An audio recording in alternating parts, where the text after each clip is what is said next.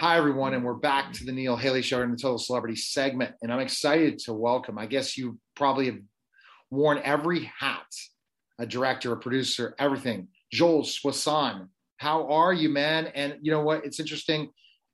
Your career has spanned a long time, hasn't it? How long have you been in this industry? Yeah, it's scary when I look back at it because I realize that that's a lot of water over the dam. But I started, like most people do, as a PA gopher type guy in the early '80s. When was that? Somewhere in the last century. Really? Okay, so let's start out. Did you always want to be involved in film? Is that something?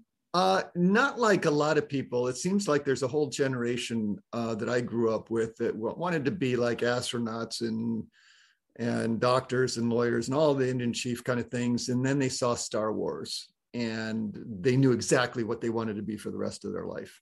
That didn't happen to me. I didn't have that epiphany. I just kind of liked art in the beginning. I went to art school, wanted to be a painter, got into the visual side, drifted into animation, from animation into motion pictures. And from there, it was all about just finding a job on a set and working my way up. And at a certain point, I think I knew this wasn't a lark and it was something I'd like to do for a while. I didn't know that while would be the next 40 years. 40 years, and you don't look it. Is that because you love what you do? Thank you. Thank you. It's formaldehyde. I highly recommend it. Okay. All right. So let's talk about it. You started out like the PA route, all that different things. So once you found out film is what you wanted to do, how did you say, I'm going to go out and do this? It seems like you just said, I'm going to start from the ground up. Yeah. I recommend to anybody who's interested is just work every job you can get. I wanted to be a cinematographer. That was my goal because it goes back to the visual side of the medium. And I'm really at the end of, or nearing the end of my career, possibly, still a frustrated cinematographer. I never got that goal because I wound up finding something else I could do and somebody wanted to hire me for. And that started off as a writer. I was listening to a producer named Sandy Howard that I worked for back in the early '80s, saying he wanted to do a kind of a dog movie, family film. Dog gets lost in the New York airport and he has to go all the way across the country to find his mistress, Lillian Gish. And I just said, well, hey, what if here's an idea. And I gave him 2 pages and he said, yeah, okay, you write it. And from then on, I was a writer. And then, producer and a few other things, and ended up doing some directing. And yeah, a couple movies came and went during that time. Definitely did. So would you feel when you were part of that you were meant for more? I'll tell you one thing that I look back at, if I'm you and here's this guy that I'm going to interview and I look at his resume and wow, this guy does horror movies. That's what he's all about. And it really wasn't at all what I was about. I like horror films. I don't sort of live and breathe them, but I did a couple early on in my career that were successful, and success obviously is what breeds success. And pretty soon you find yourself, I don't want to say typecast, but that's your kind of go-to genre. And I could get movies made so easily as a horror filmmaker. And then when I wanted to do, nobody wanted my version of My Best Friend's Wedding. I just said, okay, that's a harder road for me. So I will stick with the slash and burn, See, and the thing, horror movies in the 80s, but I'm going to go, I have to go. There's 2 things we'll talk about first. Then we're going to talk about Harvey Weinstein. I can't believe we can talk about this. Is just like the greatest questions. See, but that's your PR. Hey, I can't help it, man. I'm more interested in I'm honestly really more interested in Freddie and Nightmare. My co-host is joining us. Happy to talk about anything. No worries. We'll just keep talking. So let's talk first about Nightmare on Elm Street. Now, I watched that movie 150 times. I started to get into horror. I had it on a VHS tape that somebody bootlegged Sorry, took Mhm. maybe took different things, So I'm keeping track. confessions. I'm 6'10", so get me in a horror flick. Are you gonna get? Can you ever? Do you think you could use some of my size? You bet. You bet. Absolutely. Okay, all right. Because I don't want lines. I just want to kill people. Okay. Sorry. You are totally right for us. Hey, Dave's here. Dave, we're just keep talking, and you could go question. hey, Dave. We're talking to Dave. Once Dave's on, his people, we don't see the camera yet because we're just going back and forth. Once I see him talk, he's good. Okay. All right, so let's just jump to Nightmare on Elm Street. Oh my gosh! I mean, how did you get involved in this film? And did you think it would be such a cult classic that people are still talking about today? To the level, yeah. Yes and no, actually. And I have to say, I geeked out on that first one just like you did. I saw that movie and I thought, okay, that is nearly the perfect horror film. And when Bob Shea at New Line called myself and my then producing partner over to make the sequel, it was like, yeah, how could we say no to this? It's just like a dream come true to be involved in that franchise. And it was one of the special horror films that I've been involved in. Some of them, not so excitedly, but definitely Nightmare. How much? It didn't cost much to make. Like it was a cult classic, but didn't expect to be, right? Yeah. Well, Bob Shea made that film on a wing and a prayer with no money. It was like, and he had no profit participation. He sold all his rights away and basically just said, look, I love this film so much. I just want to get it made. And it wasn't until number 2 that we produced that he had a chance to actually make some money and save his then very fledgling studio. And so as important as Nightmare 1 was creatively to Bob, Nightmare 2 was the survival of his whole dream as a film mogul. And it paid off in multiples. It was a huge success. And that's awesome. Dave, were you a fan of Nightmare on Elm Street in the 80s? No, but I was a fan of Bill and Ted. Okay, so we'll go to the Bill and Ted question for you. We'll save Bill and Ted for you. Oh man, I can please everybody on this interview. This is great. It was a bit, and that's what's funny. It's a bit. Oh, here's my joke, I guess. It was a bit gory, and that's probably why. I mean, think about this. Beautiful girls, right? There is everything that you want in a teenage slasher flick. However, it could be a nightmare for people after watching this film. Yeah. And I remember that between that and the Texas Chainsaw Massacre, they're probably the 2 most dangerous films for nightmares for people after watching them, right or wrong? Well, it was a brilliant conceit that Wes had for that film. And why I think it's so brilliant is you can run away from the Texas Chainsaw guy, you can run away from Jason or Michael Myers or any of those guys, but you have to sleep. And how many of us, whether it was finals in school or whatever, we just had to stay awake and couldn't. And that slow fighting sleep and staying awake and knowing you're going to lose that battle. And in this particular movie, you lose that battle, you lose your life. And it was so relatable, much more relatable than being in a camp, in a cabin on a lake in a campground or something. It's like, okay. Yeah, come on, that's not going to happen. But something coming in your nightmares that really happen when we all have nightmares. That's so true. And then to wake up and you couldn't run away. And then to know that your parents were guilty of the reason why you're being stalked in your sleep. So that whole chain of responsibility and guilt that comes through this. I mean, Wes is a master when it comes to the whole psychology of people and not just the latex monster running around, chopping people up. That's what I really got into. What was your job as a producer when you have someone working like Wes? And then I'm going to allow Bill and Ted questions because Dave's already frightened by the nightmare question. Dave's he's wandered off already. Come back, Dave. We'll get to Bill. No, he doesn't have his camera on. That's okay. It's fine. I know. I'm kidding.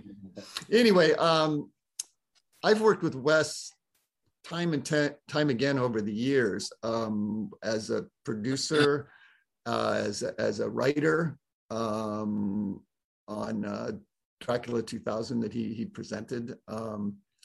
And I've come in and rewritten like Scream 4, which, you know, he was not too happy about. And I shot trailers for, what was it, Cursed, I think, that he wasn't happy about. I mean, there were things that we clashed on creatively, largely because many of those times I was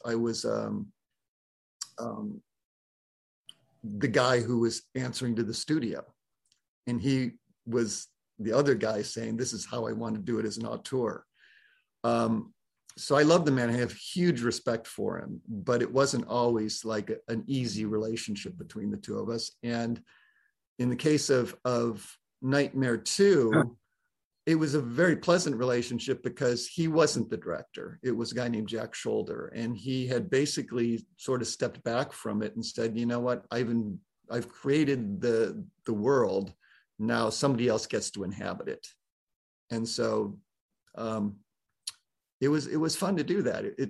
There's two modes in my career. One where we create the world, and the other one where we come into someone else's world and make a sequel out of it. And then you're bound by kind of a Bible of rules, which is kind of fascinating. Okay, now to Bill and Ted. Dave, go ahead. Well, what came first, the chicken or the egg? I mean, were you doing writing, acting, producing, directing first? What and how did Bill and Ted come across your desk, so to speak? There was a very famous Italian producer named Dino De Laurentiis. I don't know if that name rings a bell to anybody, but he came to the US during the 80s and started a studio, De Laurentiis Entertainment Group, to stand up to the studios and compete with them. And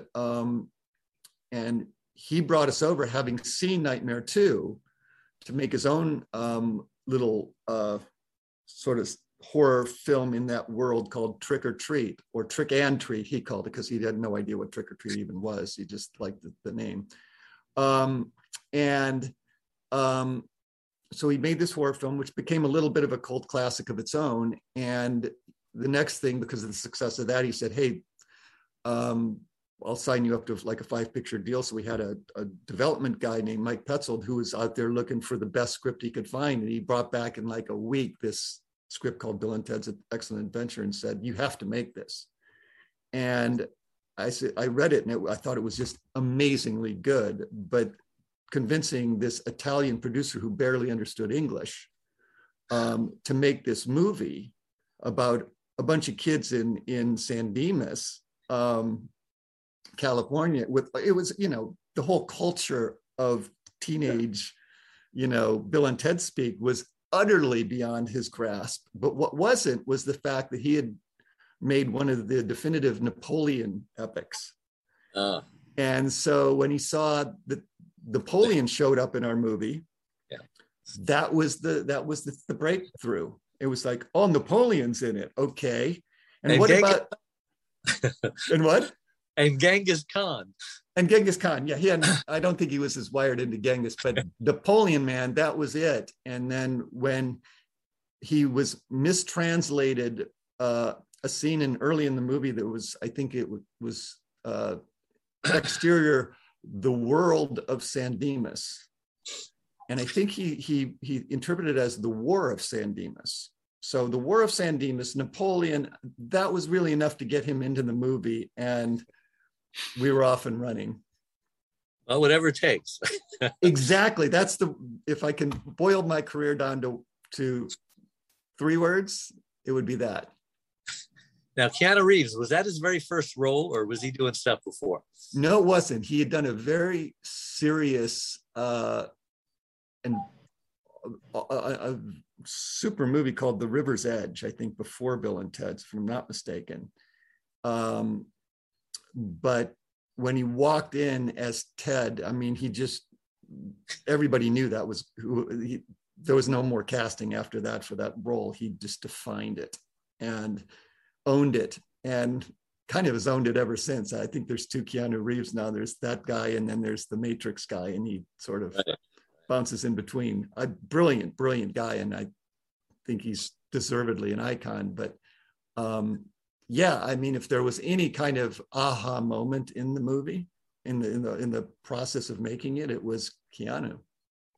And the actor that was with him, I can't remember his name, but Alex Winter. Yeah, a little less known. What has he done since or before? Alex, it's interesting. You couldn't really come up with two more different approaches to the filmmaking as a craft. Alex, I thought, was equally good, but he was riding off this kind of thing for us of the Spicoli vibe, you know, from Fast Times. Yes. We kind of saw and understood what he was and how he sort of fit into the thing. And I think he did brilliantly. But Alex is a thinker. I mean, he wanted to do conceptual movies, avant-garde stuff. He went off and did super daring art films as a director and a writer and an actor, and has done some powerful documentaries recently, and some acting. Obviously, he's showed up in the last most recent Bill and Ted, but that's his trajectory. He's a complete filmmaker. So he's successful in his own right as well. Yes, he is. And he's still getting paid probably for Bill and Ted. Yes. A couple nickels and dimes fall into his lap from Bill and Ted. And then they did another one, right? They didn't. Was the other missed one, right? Yeah. Okay. All right. So jumping here to Harvey Weinstein before his latest project, I have to go to the first thing about his relationship with Harvey. And now, just I guess I don't know where to go with those questions. Just your experience working with him, because. Well, I'll frame it a little bit differently, because I worked from the mid 90s on to up till about 6 or 7 years ago. I worked almost exclusively with the Weinsteins in their various incarnations, Miramax and Dimension and the Weinstein Company. But it was almost exclusively with Bob Weinstein, not Harvey, because I did my first film that got me in the door with those guys was a film called Mother's Boys, which Harvey was producing. And he's the first one to hire me. And short story version, we didn't click. He fired my sorry ass. So it's so funny. You talk about Wes and you not getting on. So you're pretty vicious, tough director. In a way, would you say? If anything, I'm just too nice and not savage enough for a lot of these people. I think not so much with Wes, but with other studio execs who want probably more blood in the water than I'm willing to cause.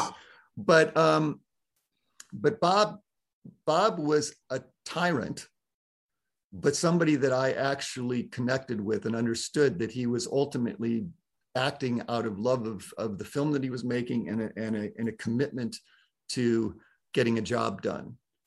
Harvey, I think, was a different animal entirely that I don't pretend to be able to psychoanalyze, except that I was probably one of the charter members of the Harvey Haters Club, even before the whole Me Too thing came along. And such that whenever I was at the Weinstein Company, literally I would sink into a doorway and get out of the way when Harvey was going by, because I didn't want him to stop and look at me and go, "What is that son of a bitch doing in my office? I already fired him." Oh my goodness.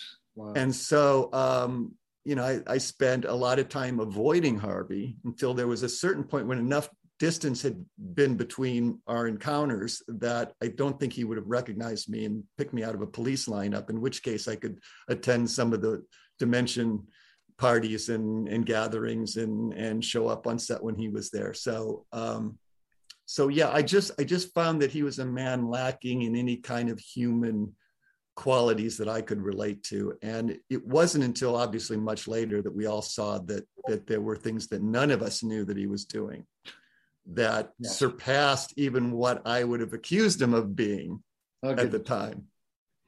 Did your association with him, even though it was very minimal, have any impact on, when the proverbial crap hit the fan, so to speak?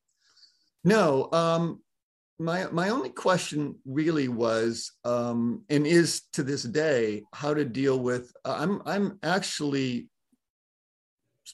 friends with Bob Weinstein and would work with him in a heartbeat. Okay.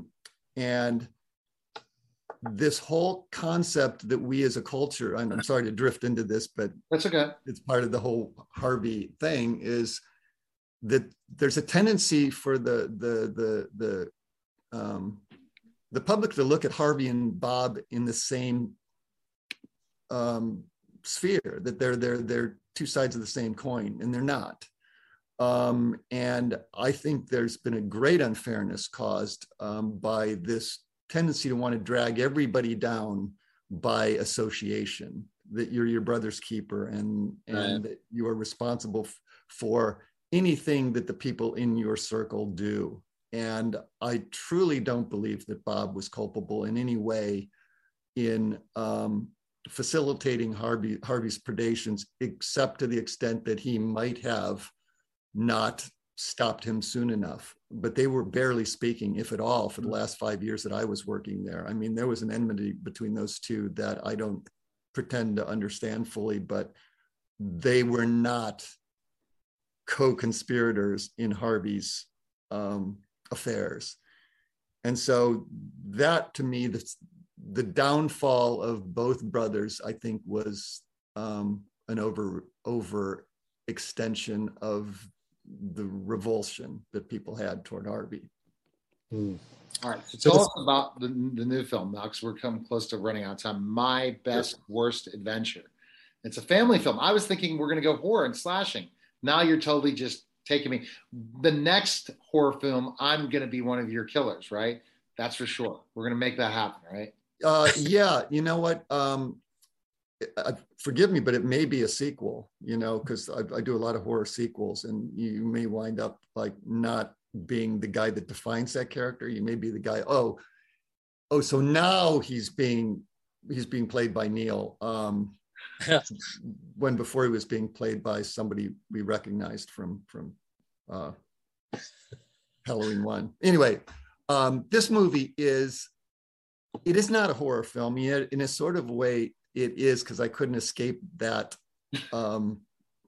that background, I guess, because it's about a girl from LA who comes from a shattered family that causes her to actually become mute, and she winds up essentially being shipped off to this tiny, bizarre town in northern Thailand, as if she had been dropped on an alien planet and surrounded by predatory monsters. And so that's how she looked at it. And that's how that was my window into the movie. And so I sort of ran with that idea. And how you felt so far about everything, how it turned out and everything? It's probably, with respect to Bill and Ted and Nightmare being two of my favorite movies I've worked on, this is the film I am most proud of having been involved with, because it has everything for me. It has character and heart and suspense and comedy and drama and a heavy dose of weirdness, and all centered around this sport of buffalo racing, which is really just crazy in itself. It's these kids that actually ride stampeding buffaloes for sport and risk every time they climb on top of these things of getting trampled to death. And that has become sort of a national sport in Thailand. And wow. It's truly bizarre. It's like watching Seabiscuit with no guardrails. Wow.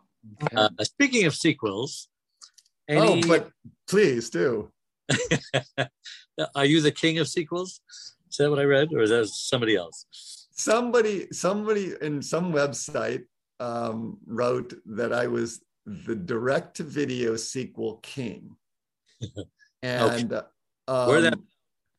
I wasn't sure whether it was great to be a king of a small empire, or whether it was better to drop Well, that handle entirely. Star Wars franchise, it's a good thing. Exactly. Any talk about another Bill and Ted, or are they just too old for it to work? That, to me, that's kind of a certain point one wants to move on. And it wouldn't work with new actors, of course, because it's just not the same thing. Yeah, I don't know. I think there's something, and this is just me, of course, being proprietary, but there's something really charming about the first couple, and you just want to leave it. Dumb and Dumberer didn't work, and you just don't go there too many times to the well. For me, is I don't know. There are other things that we can be doing, but there are some sequels have more potential than others. I would, for instance, I'd make another in the Prophecy series in a heartbeat, because there's so much richness there to explore for anybody who has seen it and knows what I'm talking about. But now I'm actually into a new thing, which is the next couple films I have coming up are sort of reimaginings of old classic films. Like I'm shooting one in a couple weeks with Danny Trejo in the lead as a sort of a reimagining of the Magnificent Seven in a sort of a modern context.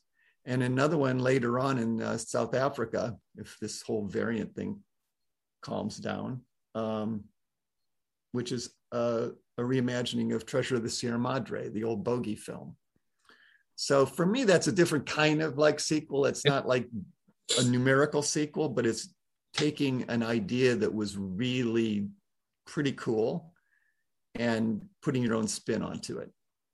All right. So we're going to jump back to Dave. It has his final question. That's why he's called the caregiver. You're going to find out, Joel, why he's the caregiver. Go ahead, Dave. Yeah, my wife had a stroke 25 years ago. She was only 52. And man, lost her speech, became paralyzed. But after a couple of years of grieving, she decided to reinvent herself. And now she's like amazing. She does almost everything she did before with one arm and one leg tied behind her back and basically duct tape over her mouth.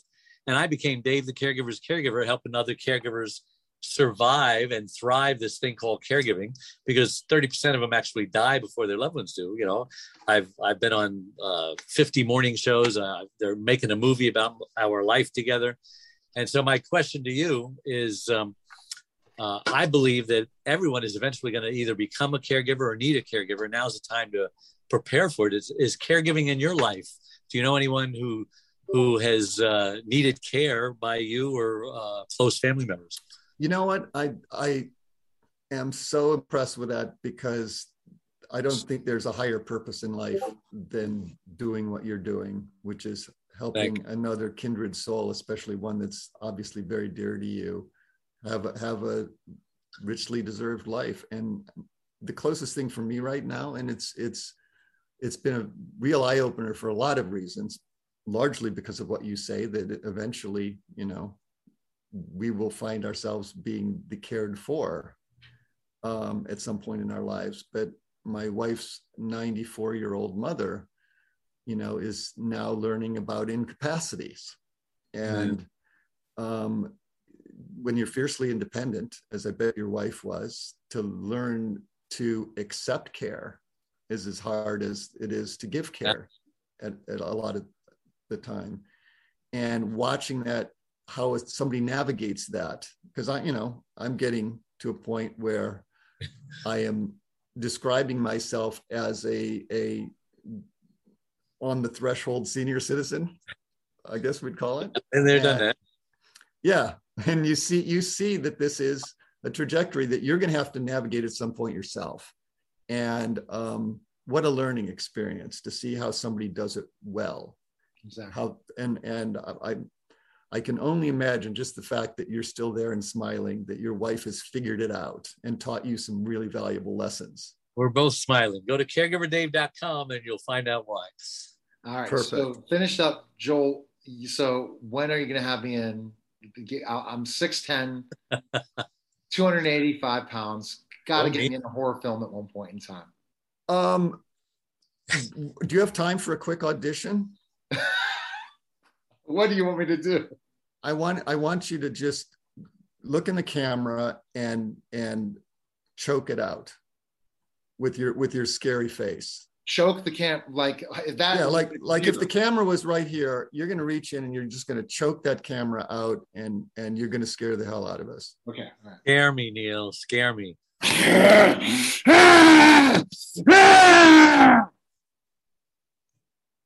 All I can say is that's a whole lot better than what I expected. Wow. Okay. Wow. I got a little bit of it. What do you think, Dave? I got a little chill out of that. Well, it would have been better if he was a little further back, because I couldn't see from half the eyeballs up. But he saw the eyes and everything. That's from pro wrestling. I put my whole wrestling. I was a bad guy in wrestling, so I know how to do it. Yeah, no, he did it. And I think the lean in was because I leaned back for that. That was like, whoa. Yeah. This guy's serious. I have to watch that on film. Go figure. I've challenged people as boxers, everything. We'll stay in touch. Best place we can connect with you in the film. Where's the best place? Well, I am at Joel Soisson. Our movie, which I'd love you to visit. We have all connections and great reviews and links and other good stuff. Is at My Best ADV Adventure. And we're on Facebook at My Best Worst Adventure. So if you just hit that little Google thing, we old people don't really quite know how it works yet, but if you type in the name on your QWERTY device or whatever, or speak it, you'll see it come up, and there'll be all sorts of cool options. We're out today.